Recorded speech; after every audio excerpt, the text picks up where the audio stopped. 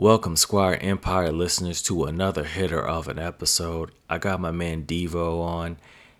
Met this guy back in 2015, back when we were training in the mean streets of South Korea, and he was able to show the platform some love. I mean, the man can do it all. He's a black belt in jiu-jitsu, a father, senior NCO in the Air Force. What can he do? So sit back, relax, and we appreciate you stopping by. All his information will be in the description box below.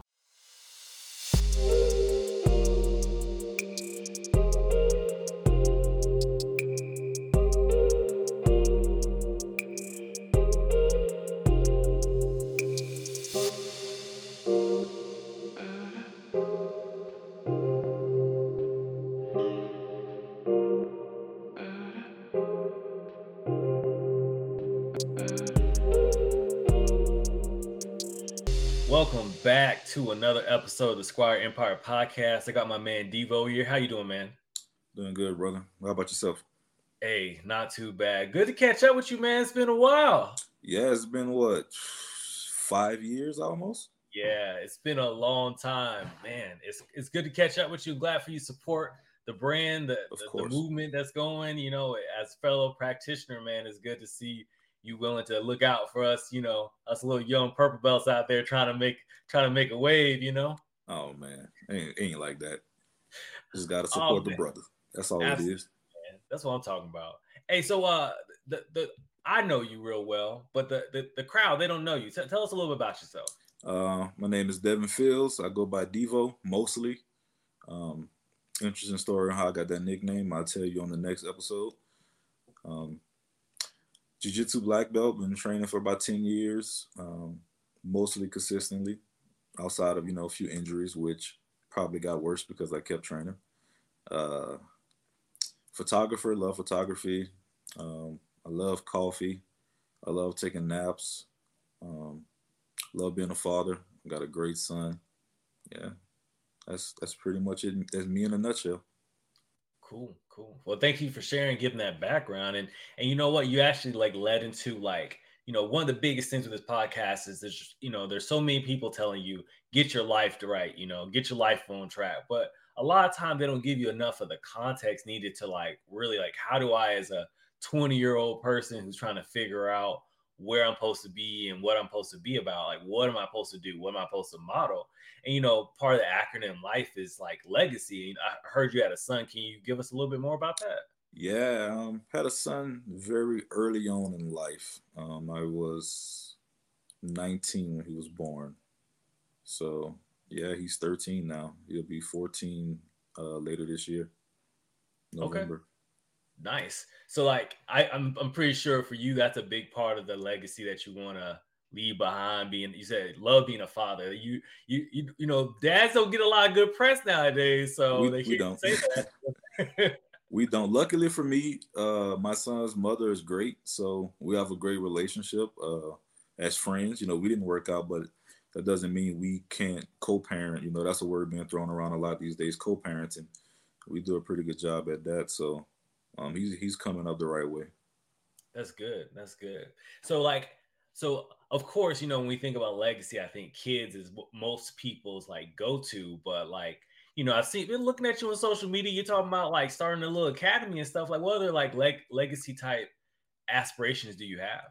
Yeah, so um,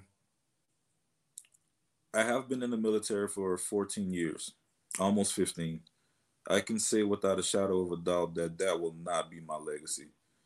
Once I started training jiu-jitsu, I knew from the very first year, before I even got my blue belt, that I was gonna operate an academy and train people in the art of Brazilian jiu-jitsu. I wanted to share my love and my art to other people. Um, Over the years of that being a dream, the dream evolved. It didn't change. It just evolved into me wanting to run a fight team, a mixed martial arts fight team, and teach the jiu-jitsu ground aspect of that. And that's the legacy that I really want to leave. Outside of family, of course, family, Yeah, but outside of that, jiu-jitsu, and yeah, that's gonna be the legacy that I leave. that's dope. as a young little purple belt myself, man, I tell you, one of the things I've always respected about the instructors is that, there's the business aspect and then there's the teaching aspect. So, Hmm. we as younger belts, we can sit back and watch a quick YouTube video and kind of like, okay, I might throw some stuff out.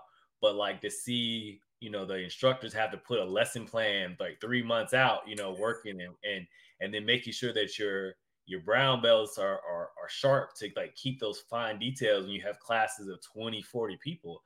So I Hmm. really think that's like really, commendable to like want to take on those two significant burdens of trying to run a business successfully, profitable, and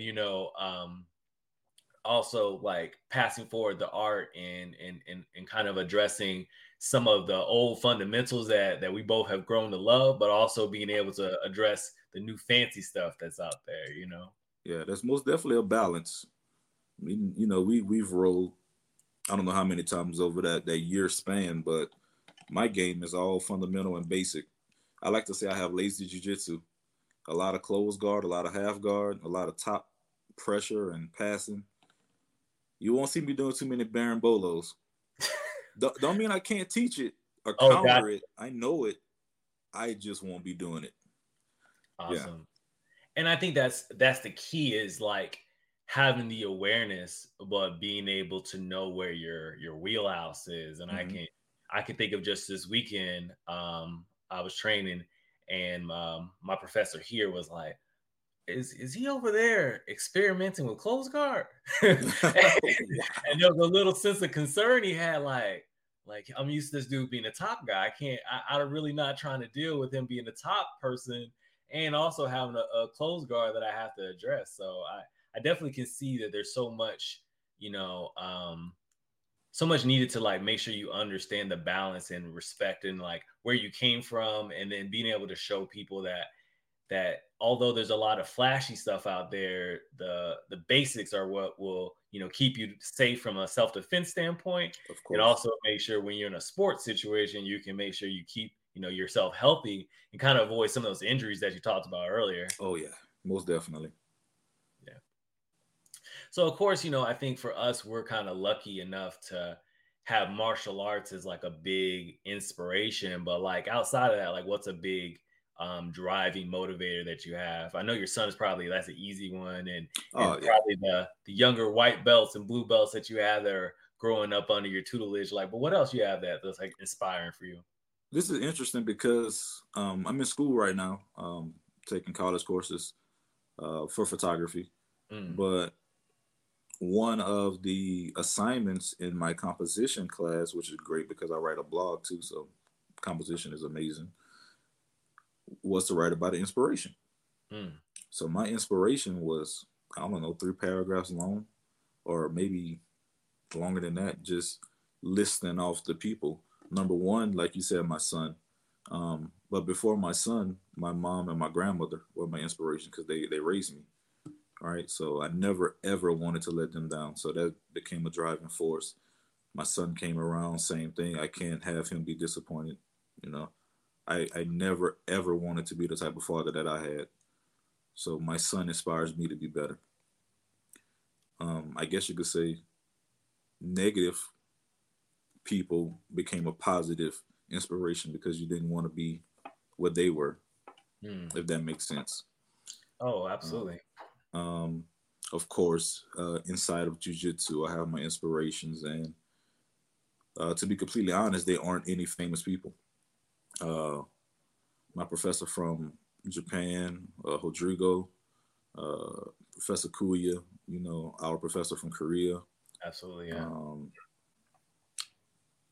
when I got to California, my coach, Professor Bryant, Professor Joe, um, the team there mostly the entire team, Terrence, Blake, Caesar, Amini, both the Rickies. We got a pretty Ricky, we got an ugly Ricky. We just say that to Yeah, I separate them, got like differentiate. Lino, Andrew. Um, I hope I'm not missing anybody from the fight team, but yeah, those guys, Sonny, Coach Sonny, the owner of the gym that I was training at, Train for Life, who definitely inspired me from. And you talk about super person. This Mm. guy has 3 kids. One of his daughters is on a trait to breed. He runs an academy.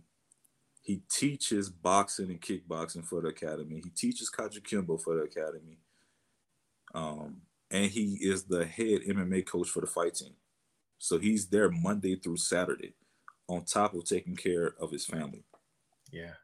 right? And traveling with the fight team for every fight, every fight. Um, yeah, so that's a big inspiration. I'm learning a lot from him, and Eric from Train for Life as far as business is concerned. So being under them for 2 years was amazing. Here I have uh, Chris, Professor Chris, and then the new Professor Ray, and the team at Portela is pretty inspiring to see those guys get after, especially the older guys. You know, I'm considered young over there. Yeah, That's dope. and And then I'm sorry, man. oh, So I told you my inspiration is a little long. no, you're Uh, good. There's just one thing I wanted to just pinpoint before the audience misses because there's so many layers to it. But I think a big thing that I caught on as you were going through it is there's so much accountability for you because you have inspirations within the things that you love, like mhm, taking a college class where you want to get a good grade in it, of course. The business aspect, learning that, and then like even as a professor, you have people that are been training longer than you who've been like impressionable. So that level of like persistent accountability, I feel like it from my vantage point, listening to you, it just keeps you on track because throughout the things you do that you love to do and the things that you kind of have to do because they're your responsibility, you constantly have someone looking over you and you're looking over someone's shoulder to make sure that you're moving in the way that you're supposed to. right, right. And to add on to that, it's kind of like we say in the military. Feedback goes both ways, up and down, right? So when I was naming off the list of fighters, I'm technically, like, even though I'm not physically in California, they still consider me a coach, and I can still consider myself one of their coaches. Mm, They inspire me upward so that I'm still on my toes, learning and getting better, so that I can give them techniques and advice. So I can't even be stagnant because they rely on me to be better. You know? mhm. Absolutely. Yeah. You one thing you said that I think, only the hardcore practitioners can relate to during COVID was a, a, a hard time for a lot of us because we had to, unless you were lucky enough to have your your significant other to be a practitioner, your training opportunities were really limited. And I remember so many professors of all different rank levels were definitely taking the time to like put out videos and Yeah. working. And I even bought a grappling dummy and some mats to just try to keep your skills up. So I can definitely see that. I think COVID for a lot of people opened our eyes as far as how committed really are you to this. Are you willing to wear a mask and train? I think we all went through a lot of ups and downs with that. But like Mm-hmm. you pinpointed there is when you're part of a team and you know that you're part of something bigger, you have to keep pushing yourself, even though life, injuries, circumstances might put you in a place that you can't keep training. One of the biggest things I always remember in jujitsu that was told to me was like, I don't know a lot of purple belts that quit jujitsu. And that always stuck with me. So as I was grinding through white belt and saw got to blue and saw white belts to stop training, and I was like grinding through the blue. I just kind of kept that in mind that like, if you make it to purple, your the time, the equity, the energy, the injuries, all the stuff that you put in, like you just can't stop. Like you'll figure out how to lazy roll, as you said. You take a day off if you need to and just come watch.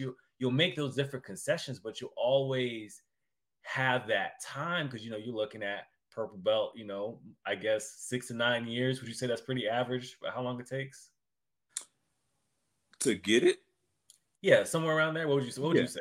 yeah, I would say these days with the way people are training, for us it's different because we travel and move so much. But I would say 4 to 6, 4 to 7 years would be Okay. average to get one. But again, that depends on the person, how much mat time they're putting in, how well they're learning concepts, which is what I like to teach in concepts instead of just techniques. Um, how well they're learning, how well they're applying what they're learning, how well they're even understanding what they're learning. So it all varies, but 100%. um, yeah, I would say like 4 to 7 years Yeah. average. Yeah. And I think you pointed out another thing too, is like us as being in the military, moving, like, I think moving jujitsu gyms for some people can be the same conflict you feel moving from one religious institution to another. You Yeah, have your pastor, you have your system, your friends. I go to Sunday school. Whatever you got is on your mind. And then moving to a new academy is kind of like, who are these people? it's hard to leave that family. 100%. And then you think like, some schools you might train at might be $60 a month, and another one might be 120. Or Right. you might be lucky enough to be in a place like I'm at in Japan where it's free. Yeah, So that's nice. so and free for most people, it brings two different connotations. Some people think like, what value could I get out of it because it's free and maybe I won't show up as much. And then you have other people who say, well, it's free, I ain't got nothing to lose, like I'm playing with the house's money, like let me put that time in. Yep. For me, everything you said was true as far as like when I PCS or move and pick a new academy. But one of the number one things that get me to pick a certain academy, or the number one thing I look at, What's that? the schedule. Mm, How often can I train? Like, is it Monday through Friday? Is it how many gi days versus no gi days? What's the time? Do I have time to make it home from work, clean up, and then get to the gym? Do I need to take my stuff to work with me, clean up at work, and then go to the gym? Um, if I miss a class at this time, is there another one after it? mm. Those play a big factor in me as well. For me, uh, Yeah, as far as yeah. picking an academy. Yeah, and I think what you said is kind of like a moment where I realized I was taking jujitsu to a different level. Was I would have a lot of late days at work, and I know that if I went home, sometimes, I mean, you, like you said earlier, You you ain't like leaving. sometimes you definitely, sometimes you get home, you're like, man, I just want to take a quick power nap. I just was at work all day. It's too late for caffeine. Let me just like, just take a quick 30-minute nap. And then sometimes you look at the clock and you think, man, if I make it home, the chance of me making the class ain't gonna happen. And I realized that Mm-hmm. the days that I was getting up early in the morning, packing my jujitsu bag and throwing it in the car, and then Mm-hmm. making that commitment that I'm just gonna stay late at work. That way I guarantee I get this session in. I just realized that I'm like, man, I'm taking this like way more serious than I did before. Where before it'd be easy just to be like, oh well, it's kind of late. Yep. I might make it, I may not make it. So Yep. If you could pack your stuff, put it in your car, and commit to going straight from work, those are some of the best days of training ever. Because it's like you're super tired already, so everything is on autopilot. Like your brain might be foggy as far as whatever's being taught, but you roll better. It's yeah, almost like, and I'm about to nerd out here. It's go almost ahead, like go ahead. Goku going Ultra Instinct. You just your body's moving on its own. Mm, absolutely. It's like, and that's what I always tell the younger belts is like, I've never had a time where I was tired and I regretted coming to training. The only thing I've ever regretted is sometimes there's a move or a position where you're like, I should let my ego go there, but I didn't, and then you get injured. But like, there's never been a time where I'm like, man, I can't believe I came to class. And that's why I remember I was TDY in Oklahoma, and I showed up to class there often, and it was only the brown belt and me and maybe one other person. And I started seeing like, well, I got like a private lesson Yep. for just being the only one who showed up. And then when you Yep. start seeing how much some people charge for privates, you're like, man, like, so I totally, through my journey of PCSing and going to, and even just training TDY, like, hey, I'm only here for 2 months. I could just chill and just eat and relax. But I was like, nah, like, there's a gym here, like, keep training. So, I think this all kind of ties into what you're implying is just having different commitment and like a foundation of like what is important to you and like what's the outcome that you want. Mm-hmm. Most definitely. So like So I would say commitment's a big foundation for like how you govern your life. Like what else would you say is like things that are like key for you being able to keep being who you are? The way my mama raised me, simple, Okay. plain and simple. Like, a lot of people have religious beliefs that keep them grounded and to make them do good things. A lot of people have incentives as far as stuff from their job to get bonuses, or they want to get promoted, whether it's work, martial arts promotions, whatever, right? Mhm. Mine is basically being taught right from wrong from my mom, my grandmother. Like going back to inspiration, my inspiration and foundation are basically the same. Like I don't want to let people down, so that's what keeps me grounded.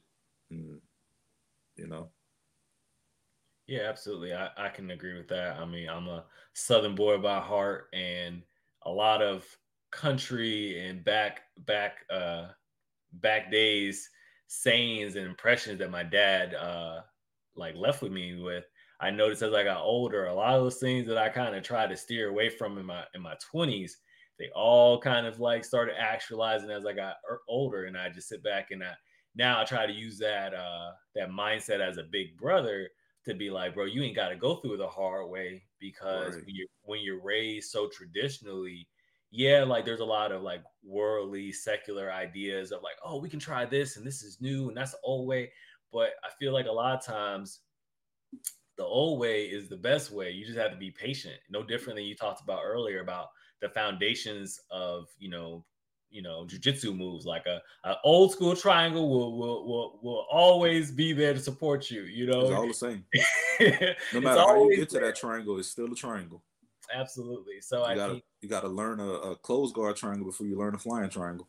absolutely. And I mean, anybody who's a regular practitioner has seen people doing flying triangles and land on their spine and hurt their neck and stuff in Knock tournaments. themselves out. Yeah. Exactly. It's like, so let's just talk about that for a second. Let's think about how many months, you've been paying mat fees and at your academy, right?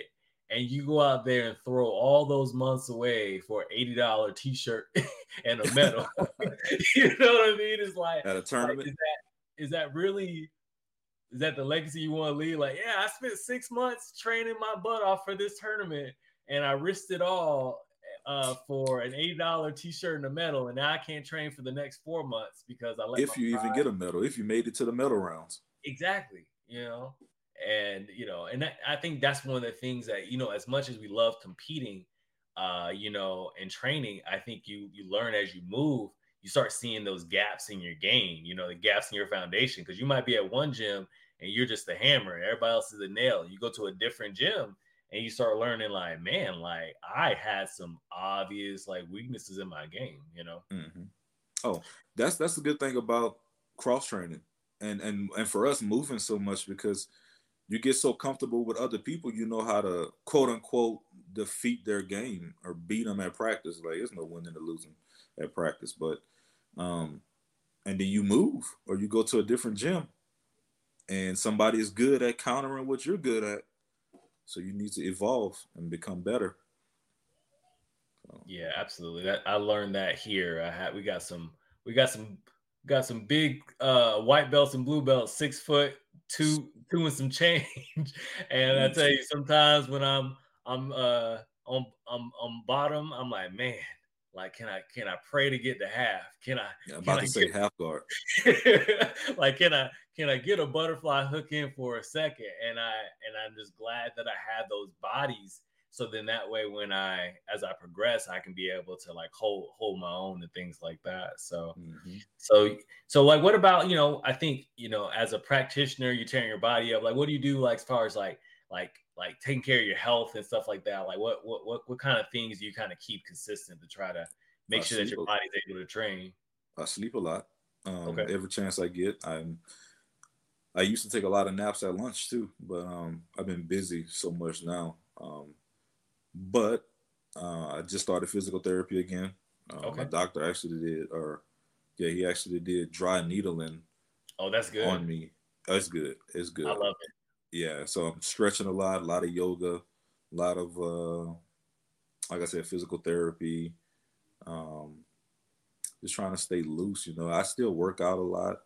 Well, I'm trying to get back into it. I'm just coming over being sort of injured, just nagging, lingering injuries since like I don't know when. But try to eat healthy as possible. Yeah. Try to stay hydrated. That's probably the key, especially being here in Denver. The altitude, man. I'm used to drinking like a gallon a day. I need at least a gallon and a half or 2 gallons just to feel like I drink water. Dang. Okay. Yeah, it's That's different. crazy. You learn different stuff. One thing I learned in my jujitsu journey that I've been applying here is I used to just be that try hard and I used to just roll every single match, no Hmm. problem. And then I started being like, you know what? I'm gonna start taking these water breaks and just getting a sip in. And I noticed that my performance went like completely different, you know. So I Hmm. can it's interesting that you say that because there's those small little tweaks that you make over time that like you talked about earlier about being cloudy and you're like, man, like I just don't feel like I'm performing at like what I think like all the effort and time I'm putting in. And you said like you implied like uh maybe you're not working out, consistently and keeping your like body strong, and maybe you're not staying flexible. Like, have you tried like foam rolling or anything like that? Oh yeah, I foam roll. Yeah, that's Oh something yeah. I probably do today. But yeah, there's all those little things, and like nagging injuries are definitely a key thing in jujitsu. Like I think during COVID, I gave myself a lot of time to work on my feet because my feet were just wrecked from just like way you're sitting, and I think a lot of it came from just being in people's closed guards and just not being in a good posture where my feet and my knees and my feet were just crushed. And then like COVID really gave me enough time, and now I feel like man, like brand new. So definitely like longevity is a key in Hmm. jujitsu for sure that like get to where you want to be. So Oh yeah, for sure. Which is why when I roll, I people say no ego at the door, all of that. That's BS. Everybody's got an ego. But one thing that I don't care about is if someone taps me. I don't care if it's a brand new white belt, a blue belt, visiting person, whoever, right? So if I'm rolling and I feel like I need to sit out, but there's an odd person, I will roll again, and I'm perfectly fine just playing defense. I will sit there and let you pass guard and try to recover. I would defend your submission attacks, and if you catch me, you catch me. You got it legitimately because I'm trying to play defense. But um, a good way to progress in this game is learning how to train. Every match or every round doesn't have to be a world championship finals match. You know, we're just all trying to learn and get better. yeah, So I'm, absolutely. I'm, I'm not I'm not like flopping around like a dead fish or anything. I'm still Yeah. making resistance. I'm just not attacking. Yeah, absolutely. And I think so much we've been like on like the fitness piece, but a lot of it ties into just like conserving your energy in general. Like there's some times where you just may not be in a good spot, like to go to jiu-jitsu. Like you're just like you be more of a hindrance or put yourself at a place to get hurt or something like that. Hmm. And then that's just and also in life, right? It's all about being like mindful of like what you put your energy into, or like, hey, maybe I won't go to jiu-jitsu today. I'll just take this time to stretch and recover and Hmm. make sure I'm good, Or sometimes you have to say, hey, I know I wanted to lift weights and do jiu-jitsu, but I could put myself at too much like strain to do that. So like let me do this a different kind of way. So like when you think about outside of the mats, like what other things do you feel like you have to like be mindful of to make sure that you're not overextending yourself? Conserving my mental energy. Um, don't really have a choice as far as your day job, but you do have a choice where who you give that energy to. So if people want to come around and just BS all day, say no. Get your work done, stay focused, keep your mind on your goal for after work, whether it's going to the gym to work out or go to the academy to train. That way you still have that mental fortitude to get it done. And I'm really big on transfer of energy. Mm. So if people give me like bad energy, I'm staying away from them. Mm-hmm. I won't come around. I won't be around you because at the end of the day, I'm going to be drained, and I Mm. can't do what I want to do, right? Yeah, absolutely. You And know, then to add on to that, even just being around so many, I'm not for this works for me and other not people person. yeah. So I'm really an introvert, which is why I was so nervous before this podcast. Mm-hmm. Um, if I'm out and about, I'm doing that Monday through Saturday, and it's like by the time the weekend hit, I'm drained, just Mm. emotionally, mentally drained. So Sunday I don't do anything. I don't. I Sunday is my cleanup day. Fold my laundry, or excuse me, do my laundry, fold my laundry, meal prep, I'm cooking, getting ready for the week ahead of me. Doing stuff that I like to do, working on photos, maybe studying video for a fight that one of the fighters have coming up or something like that. But Sunday is my do not leave the house unless absolutely necessary day. Yeah. It's even like not even interacting with people, but just being around people transfers energy, and you have to get rid of their energy in order for you to be you. Absolutely. I think a lot of just preserving your own sense of sanity is so important. And Mm-hmm. I think I learned that a lot through proximity of seeing people come to train, either that whether they have their kids there or they have kids at home. I'll see that, us without kids or families or whatever, we can sit back and just go train and do all the rounds. And then people who have other responsibilities would be like, I'm gonna go through the warm-ups, I'm gonna go through the actual instruction, I might hit two open mat rolls and then I'm out, Yeah. and for people who don't like have that conflict, they're just like, you should train till coach says we're shutting it down. But like you said, like there's only so many hours in a day. There's only Mm-hmm. so much you can give. And if you think about us, right? Like I'm a person who works out before work because I know working out after work ain't gonna work. So if I get up in the morning, I'm at the gym at 5, come home, shower, change, go to work, manage people, lead people, put out fires, and then take my jujitsu bag and run to jujitsu.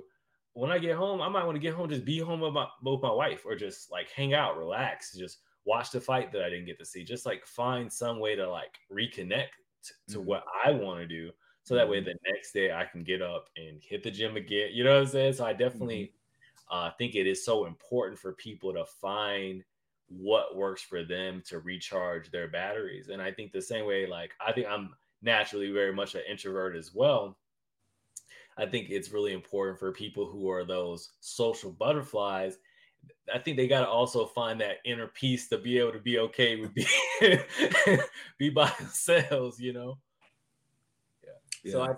I think a lot of it is interesting, like, us being similar in some things and like different is like it's like you think about a fight companion, some people would want to do nothing more than have all their friends over and sit back and really talk about all the fights that are happening. And then sometimes like us, the introvert way might be like, look, I'm gonna put a Facebook post out, you put your you put your pics up, I put my pics up, we hit some Yep. likes and some comments, and then we keep it moving. So you still connected, but you keep the distance needed to be able to keep putting your energy in where you need to. So like when your son or your wife or your kids, or your mom or family members need extra things from you, if you're not as drained, if you're not as taxed, you have more that you can give. Right. Exactly. And I definitely feel like um, I used to watch fights. We used to get the fights and watch them all together in California. But after the fights was over with, I'm like, well, I don't know what y'all about to do, but I'm going home. Or if they were over at my place, I'm like, so what are y'all about to get into? Yeah. It's time for me to go to bed. Yeah. But here is like, I think I went out once since I've been to Denver to watch the fights at a restaurant, and it was cool because I'm at the table with my group, but man, I'm like I'm not doing this too often.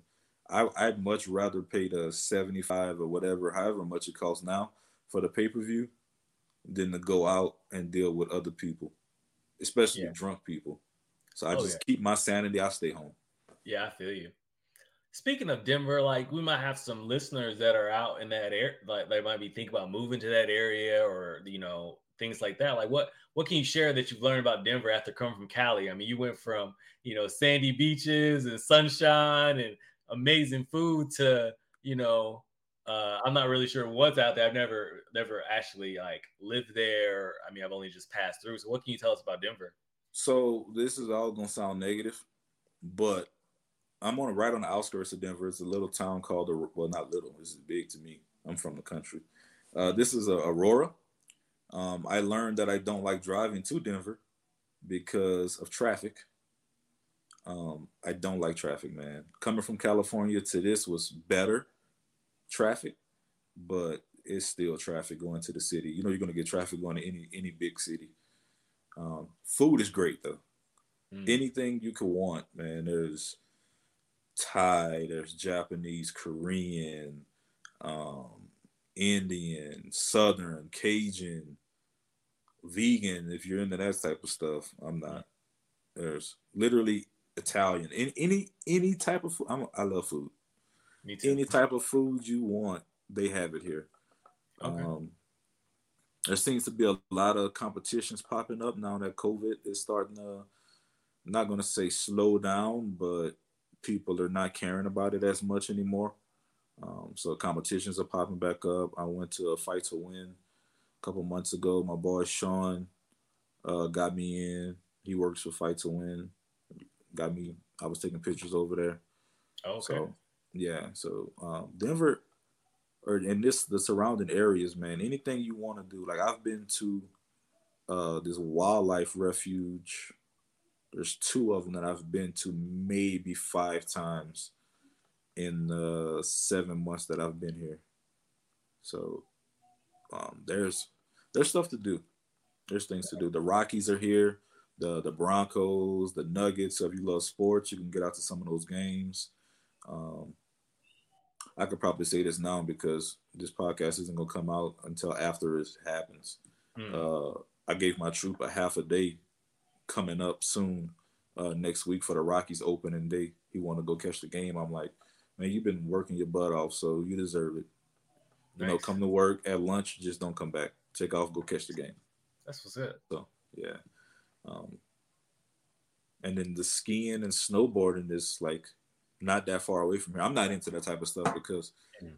to me that's dangerous. I know it's crazy coming from a guy who like tries to hurt other people and they hurt him on a daily basis, but yeah, skiing and snowboarding is dangerous, but that's big in this area as well.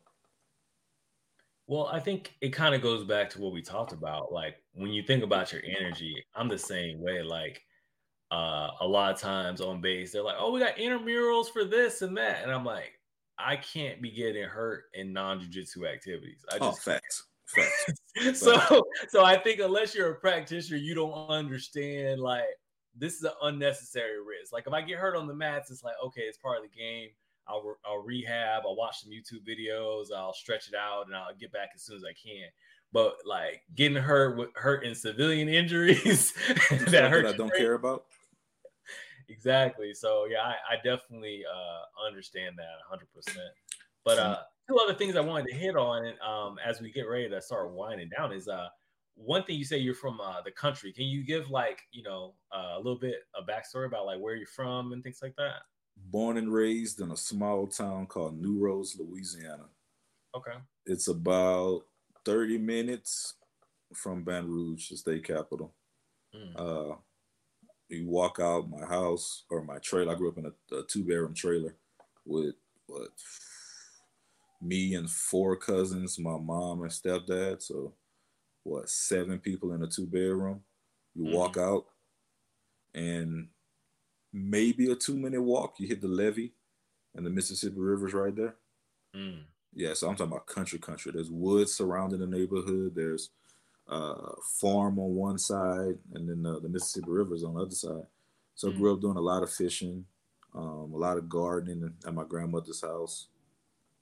Just being outside, just mm. getting that fresh air, that good energy, good sunlight.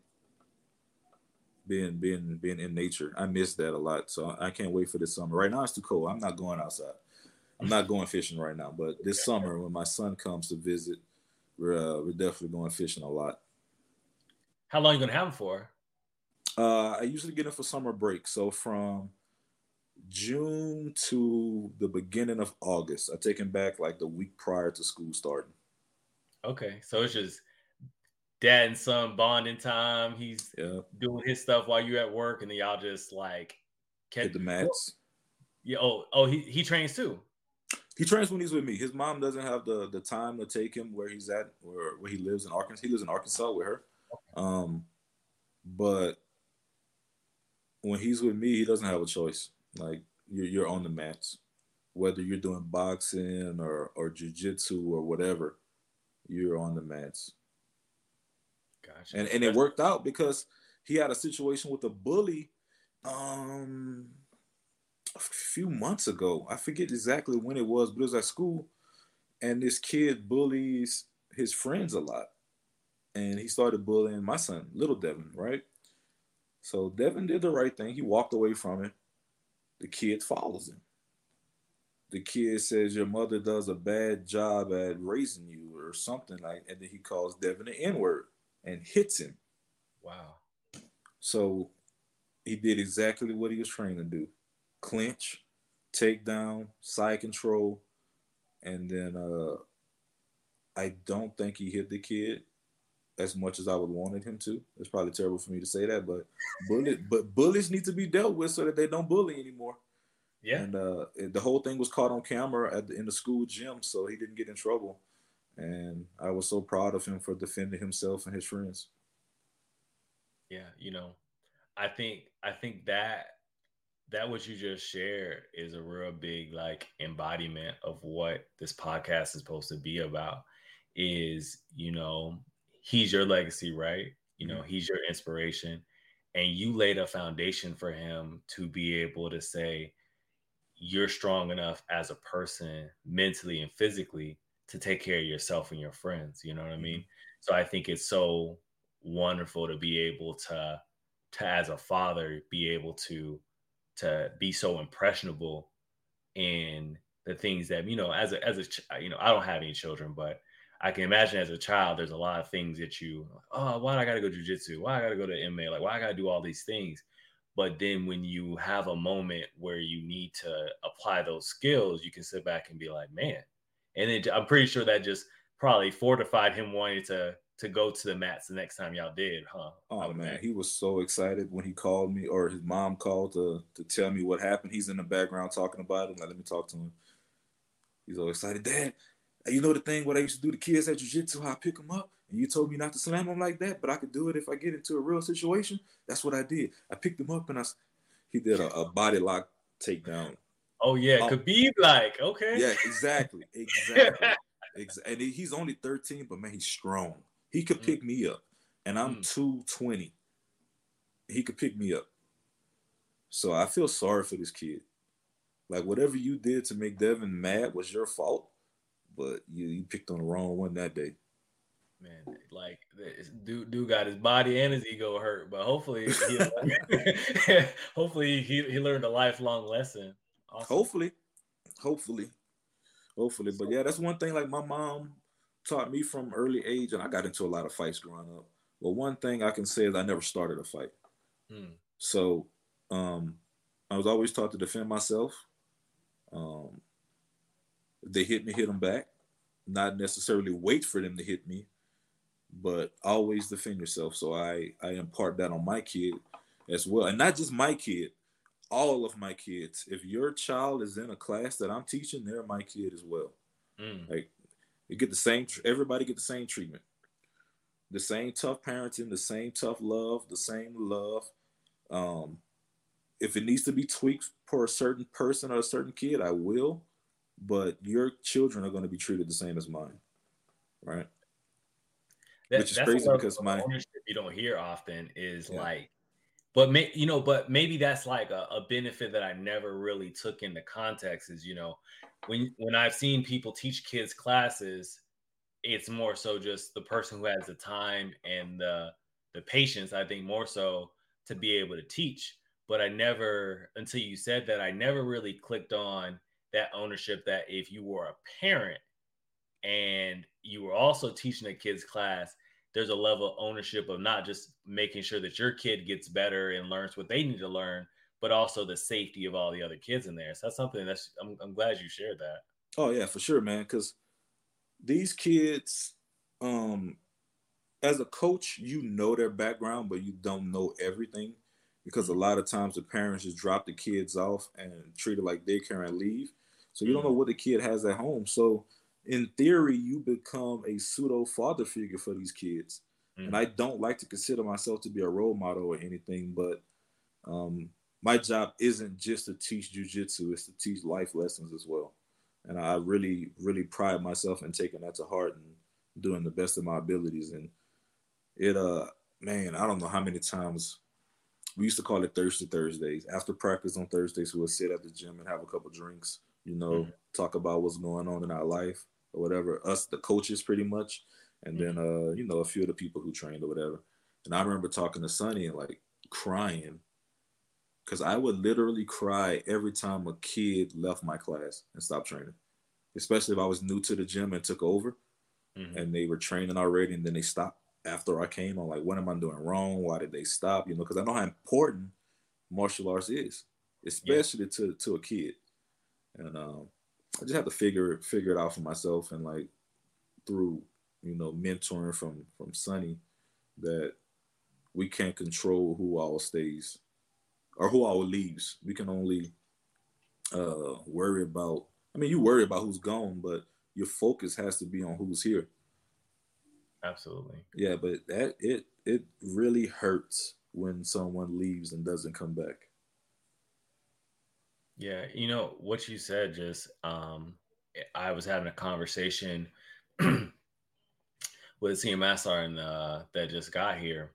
And one of the things I told him is that I always feel this need to give my younger NCOs the things I never received, but I also have to deal with the internal conflict of they don't appreciate it because they've been getting from their perception that level of they kind of know, they feel like they know what they need to know. They feel like they're getting all the hand holding and guiding and mentorship that they need until they don't get the outcome they want. And then it's kind of like, why was I forsaken? Like, Yeah, why did they give me this information? And I have to just keep working through that on my own as well. As just knowing that as much as I feel a big obligation to give people the information to be who they're supposed to be and be good leaders and things like that, at the same time, I can't pick them up like a child and say, you need to learn how to ride bullets. You need to look at your airman's uniform. I can't make them do those things. So all I can do is just provide it. And then hmm just know that later on in life, I won't feel that it was because of lack of effort.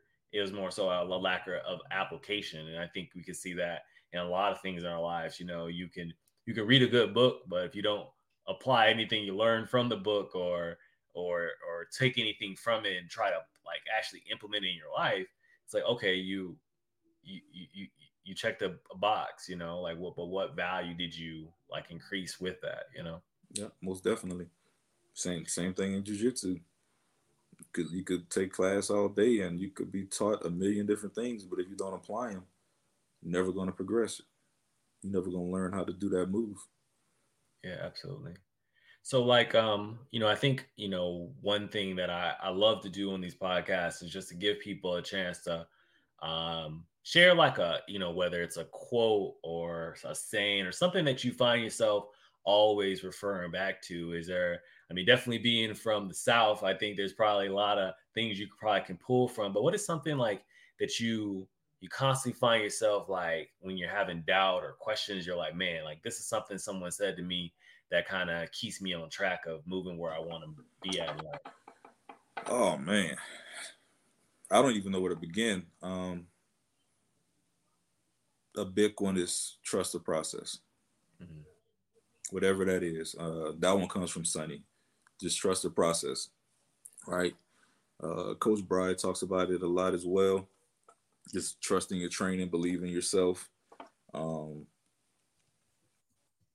Another one is, I say all the time, Rome wasn't built in a day. No idea who first said that, but people are always trying to get that instant gratification. But life isn't about that. You have to grind your way to the top or whatever. Um, Not everyone is that talented athlete that can just do things right away. Some of us are a little slower and have to inchworm our way to it. But the trusting the process and enjoying the journey is one of the most beautiful things in this world. Mm-hmm. Um, Another one is from Professor Rodrigo. He's like one of my big brothers, man.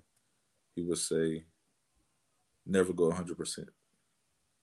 Like you can't sustain going 100%. Train at 70, burst to 100, go back to 70, burst to 95, go back to 70.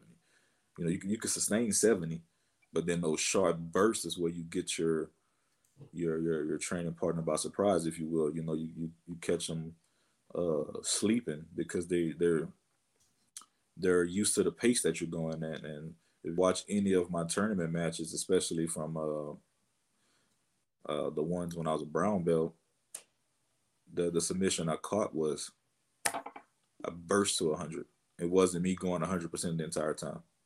For one, I was sick. I don't know how sick I was. I was like barely even made it to the tournament. But yeah, you can dictate the pace and conserve your energy and then use it when you need to. You go a lot farther. And then learning that on the mats, I took it in life.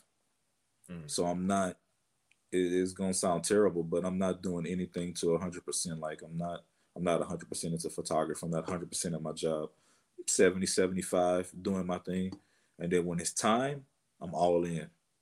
And then I dial it back a little bit. And then I'm all in again. And I learned that being that way allowed me to have longevity in whatever I'm doing, whether it's my career, whether it's a certain job or a certain task, or the business I started, or jujitsu in general. Is by dialing it back and then exploding when I need to, I lasted longer instead of burning myself out. And I see a lot of people get burnt out and quit before they could reach the fruit. Yeah. So like in your life, how important would you say like that level of self-awareness is to you? Super important. Super important. I know a lot of people who aren't self-aware. They either don't believe in themselves, and we try to get them to that level to where they can believe, and then once they believe, you see this monster come out, right? And on the flip side, there's a lot of people who are too much belief and they aren't truthful with themselves. So Mm. you have to find that balance in belief and know what's real and what's not.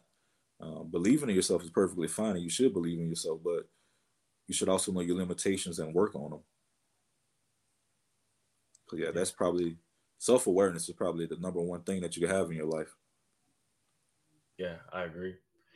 And the last thing I wanted to just kind of like tie a bow on, it's just it's I think it's so interesting when you have people that are from different backgrounds, but it's amazing how many sayings can come from different people, but they they intersect. And what you said about never going 100%. One of my favorite training partners that I've had, he's a blue belt.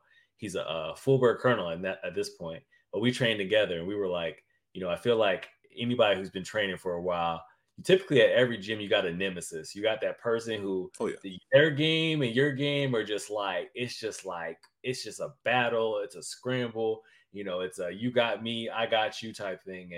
And he was my squadron commander, which is interesting because I always said to myself as a younger person training, I said, man, I would just love for my boss to be a jujitsu practitioner, so I would never have to stay late at work. And they would always make it so I could make it to class. That's what I told yeah, myself. And he said the same thing, but not from a jujitsu standpoint, but from a work standpoint. He said, I need you guys to be at 80% because There's going to be times where you're going to need to throttle up to 100, and I don't need no excuses. I don't need no tears. I don't want to hear nothing at all. Like there's going to be times where that's going to go, and there's going to be other times we can cover like 80% is fine. And I think when I learned that, it just really I combine that with. Are you familiar with David Goggins at all? Oh yeah, of course. Yeah.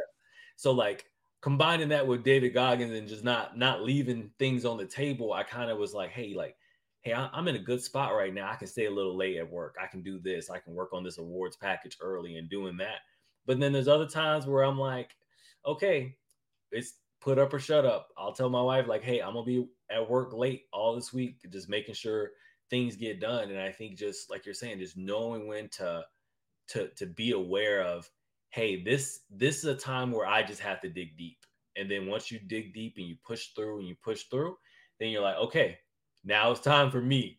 Now I gotta recover. Let me get caught up on some sleep. Let me, call my family. Let me, mail out my mom's, Mother's Day gift 2 weeks before her birthday and make sure it makes it through customs in time. Like doing those things, I think it's just really important to like you said, give yourself enough sustainability for all the things we're juggling, and I think as people there's always somebody pushing for you to do more, but you have to be able to be clear about what's on your plate and say, okay, what would lack if I were to take this on? Or maybe there's something that you've neglected that you probably should just let go completely so that Right. way you can be closer to like having a more well-rounded life you'd like to live. So All right.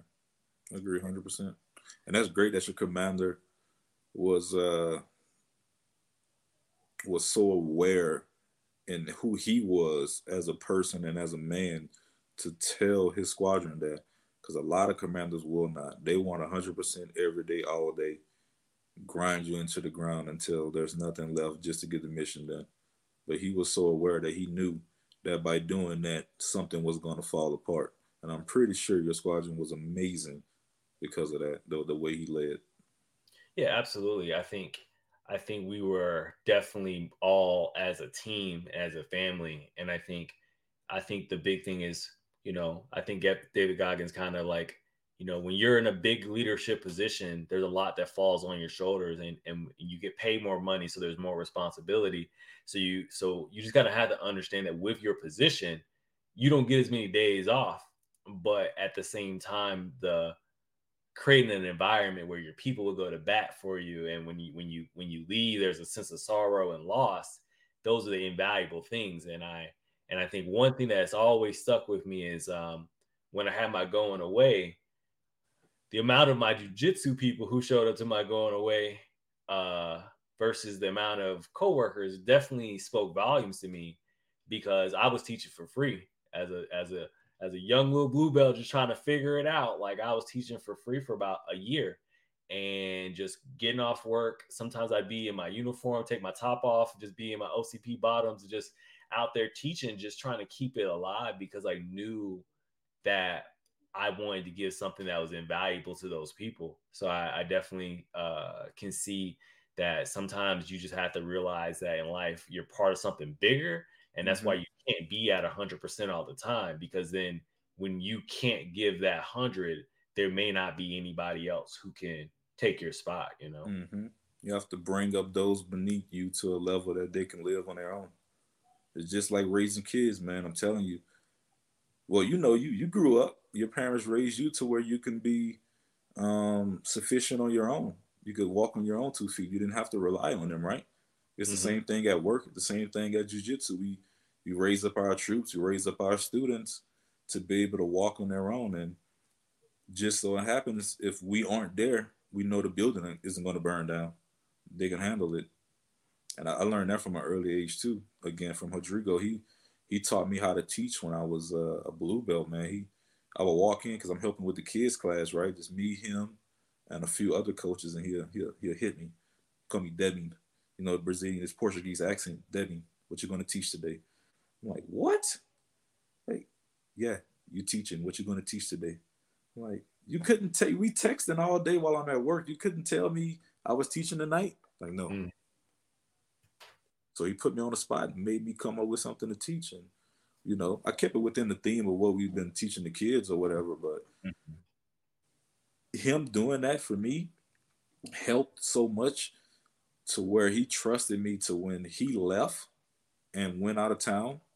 I taught classes, kids and adults.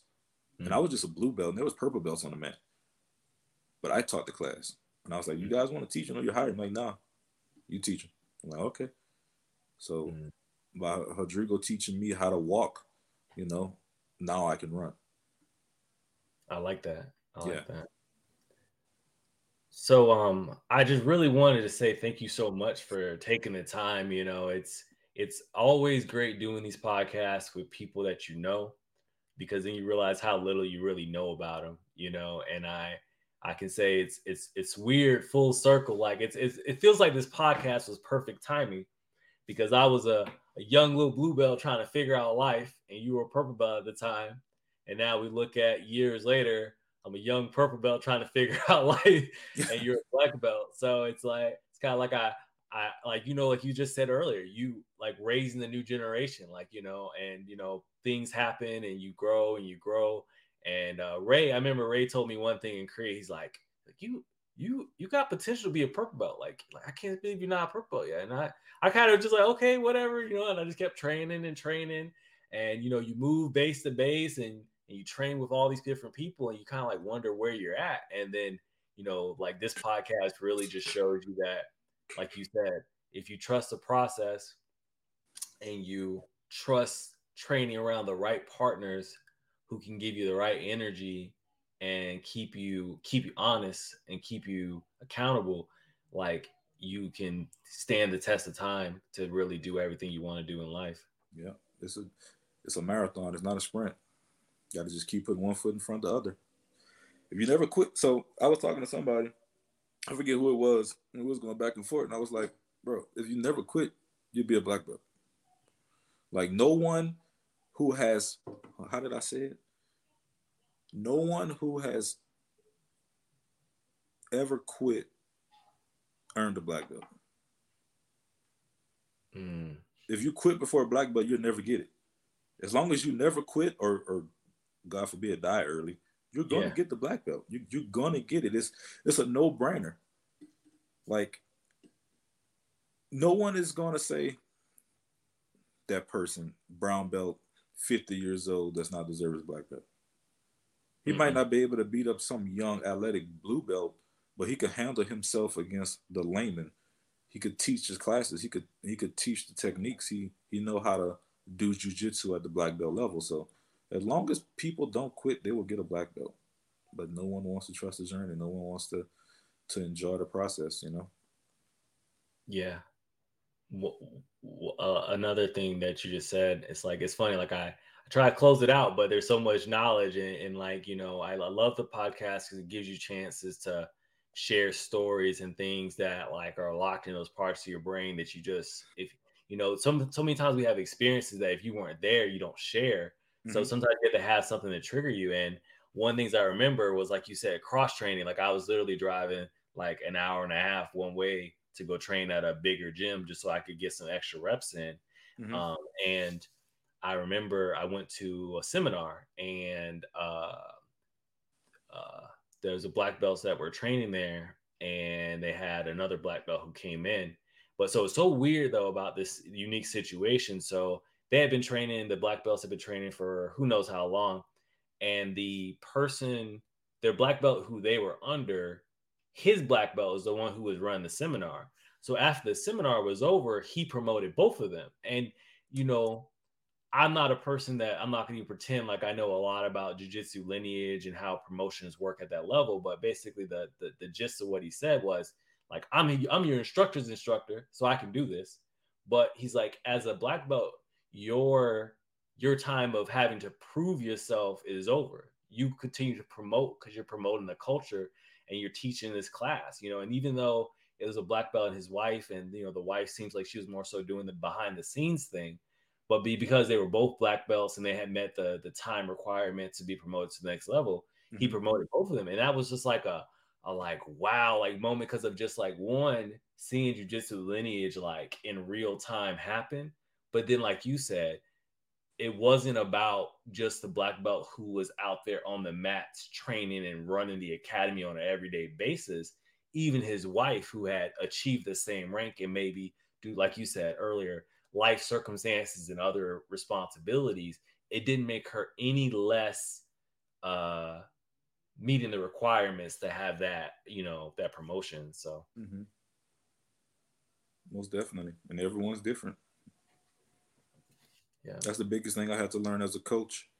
I'm like, okay, this person could beat up this person, but that doesn't mean the person that's beating the other person up deserves a promotion any more or less than the next person. Everything is so subjective, man. And life and jujitsu is all subjective. Don't like to grade people against each other. You grade them against what they were the day prior. yeah. How did they progress? I know you're trying to wrap it up. You mind if I give some shout outs? Yeah, for sure. Before you give out your shout outs, I wanted just to circle the last thing I really wanted to hit on was, I mean, we never give our jujitsu gyms the credit they need. So you can shout out the gym that you're training out currently. So those in the local area who are like been looking, like they got motivated by a well-traveled black belt like yourself, and they wanna be able to get some rounds with you. Where can they find you at? Currently, they can find me at Portela Jiu Jitsu. It's in Aurora. I could not tell you the address because once I go to a place enough, I'm on autopilot. I just get in the car and drive. I couldn't even tell you the Okay. street it's on. But if you Google it, Portela, Portela, Mm. BJJ, you will find it. But I cannot just give that gym a shout out. You know, that's home. Sean, thank you allowing me to train at your gym. But Uprising Jiu Jitsu out at Yokota, um, it's like my foundation. You know, Mm. there's that word again. I went from white to purple over there, so not much has changed from my game. You know, once you're a solid blue purple belt, nothing's changing from your game. Um, so Uprising and Axis out of Yokota in Tokyo, Japan. If you're ever out there, check them out. Um, Saber Jiu Jitsu in Concord, California. My professor Brian, who gave me my brown and black belt. I can't thank that guy enough, man. He also was the first person to do a photo shoot with me where photos published in a magazine. So that was huge for me in my career. I thank him a lot for that. Train for Life in Sassoon, California. Sunny, running the gym. Great environment if you're ever in Sassoon, Fairfield, Vacaville, the Travis Air Force Base area. Go check those guys out. I'm definitely going to be popping in a lot. If you're in Baton Rouge, my home, go to Bayou Jiu Jitsu with my boy Kevin Bellard. Uh, yeah, really solid black belt, wrestling background, coach MMA fighters as well. Older guy looks like Bill Goldberg, but solid jujitsu, solid judo, solid wrestling. He's just all around great grappler.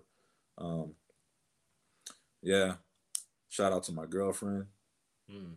her son Gabriel, who I treat like a kid of my own. My mom, got to give moms a shout out. Shout out to the Absolutely. fight team. I said all their names earlier, but what I really want to do is take this time to shout out Blake, who is fighting his pro debut um, April 22nd in Hawaii for Bellator. And I get to go out there and corner him for that fight. So I'm super excited about that. And Terrence, wrong term, Saturn is having his pro debut as well at the end of May for Uriah Faber's new promotion, Alpha One, up in Sacramento, California. So if I could sneak out and get some leave, I'm gonna definitely go to see his pro debut as well.